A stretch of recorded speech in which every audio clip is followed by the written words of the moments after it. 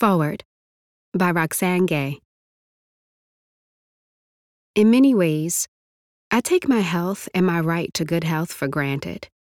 I am relatively healthy and able-bodied. I work out 5 or 6 days a week, often with a personal trainer.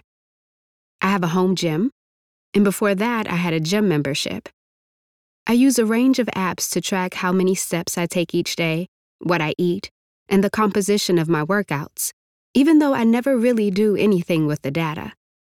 Sometimes I wear a Fitbit and feel just a bit more virtuous.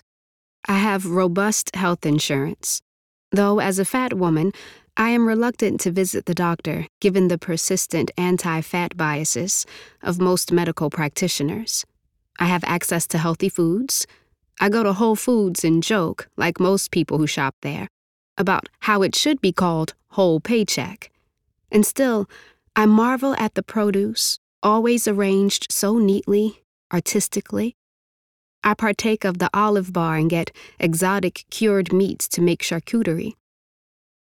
I browse various juices and elixirs. I talk to the butcher about the provenance of the meat I buy, and trust that nearly everything I buy from the store is organic, however vague and broad a distinction that is.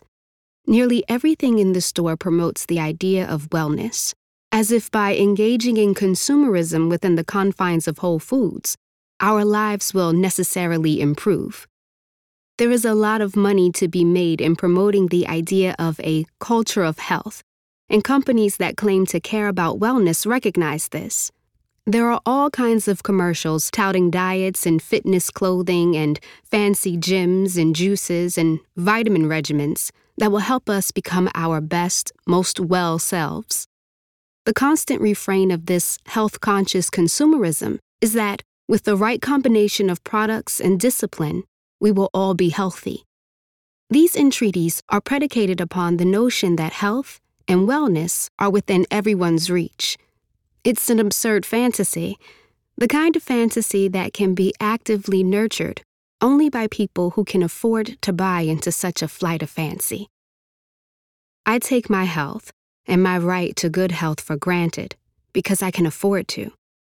It's a blessing, but it is also galling because good health should be an inalienable right, something everyone has access to regardless of who they are, what kind of body they live in, and their economic status.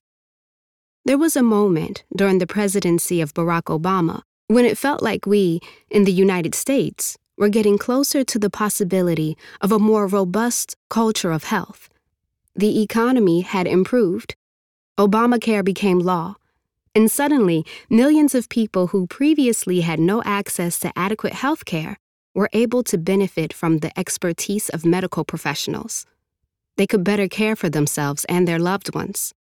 This is not to say that adequate medical care is the singular hallmark of a culture of health, but universal health care would certainly be a step in the right direction. Unfortunately, we do not yet have universal health care in the United States. People's access to health care remains political and comes and goes with the will of those in power. And for those without means, it's far more than access to health care that makes a culture of health a distant, absurd fantasy. There are regions where, even if people have health insurance, there are not enough medical professionals to serve their community. Those in rural areas are particularly hard hit by doctor shortages. In Flint, Michigan, residents still don't have access to clean water. In San Francisco, life came to a halt when the air quality was so dire, schools closed, and residents were warned to stay in their homes and wear air masks should they absolutely need to leave their homes. From the East Coast to the West, shorelines are eroding as the oceans rise. In cities all across the country, there are barren food deserts where people have little access to grocery stores and affordable fresh produce. When your life is constrained by enduring systemic oppression, it's hard to expect that people are going to care about health and wellness. But what if this world were different? What if we started taking better care of our planet, our community's infrastructures, and ourselves? What if we had the financial and emotional means to do so? What if a culture of health was more than a fantasy? In this anthology, writers imagine what a culture of health might look like. They imagine the dire consequences for humanity if we don't start building a true, widely accessible culture of health. They imagine what the world might look like if we misinterpret what a culture of health should actually be. They imagine how we might all thrive if we all had the inalienable right to participate in a culture of health that was actively supported economically, societally, politically. Two old friends, Bobby and Kyle, reconnect in Atlanta after years of distance in The Flotilla at Bird Island by Mike McClelland. The world is different from the one we know. The ravages of global warming clear and present. The ozone layer depleted. The air thick with pollution. Health is but a memory of what once was. But there is hope for a healthier way of life and ultimately a healthier world. In Frank Bill's The Masculine and the Dead, Guy, a widower veteran, is a man who values self-sufficiency, taking care of his body, his home, and his community in simple but effective ways, and slowly he mentors a neglected young boy in a different way of life.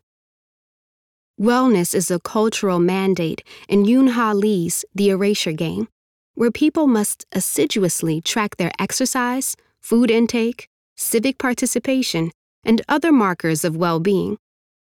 Households are incentivized to live healthy lives. As the story unfolds, we see that a culture of health is only a social good if participation is voluntary. In Hannah Lilith Asadi's Paradise, we are reminded that none of us are healthy if we remain indifferent to the suffering of others. Rita, a young Syrian teenager, lives with her brother Hussein and their father in Arizona, recently resettled immigrants. She is mourning her mother and trying to take care of her father and brother, both of whom need surgery for untreated gunshot wounds. The family receives an invitation from Dr. Jean Al-Hadid, a local Syrian surgeon who welcomes new immigrants to the community. With the invitation comes the family's hope that they might receive the care they so desperately need. Theirs is a painful hope, because this suffering family does not yet understand that the American dream does not offer anyone the true rights they deserve. These collected stories offer thoughtful, compelling, unique responses to imagining today a culture of health tomorrow. They are hopeful and cautionary tales. They are, above all, a call to action, offering all of us the opportunity to rise to the occasion of contributing in the ways we can to a world where a healthier life is possible to all, where a healthier life is something we can all rightfully take for granted.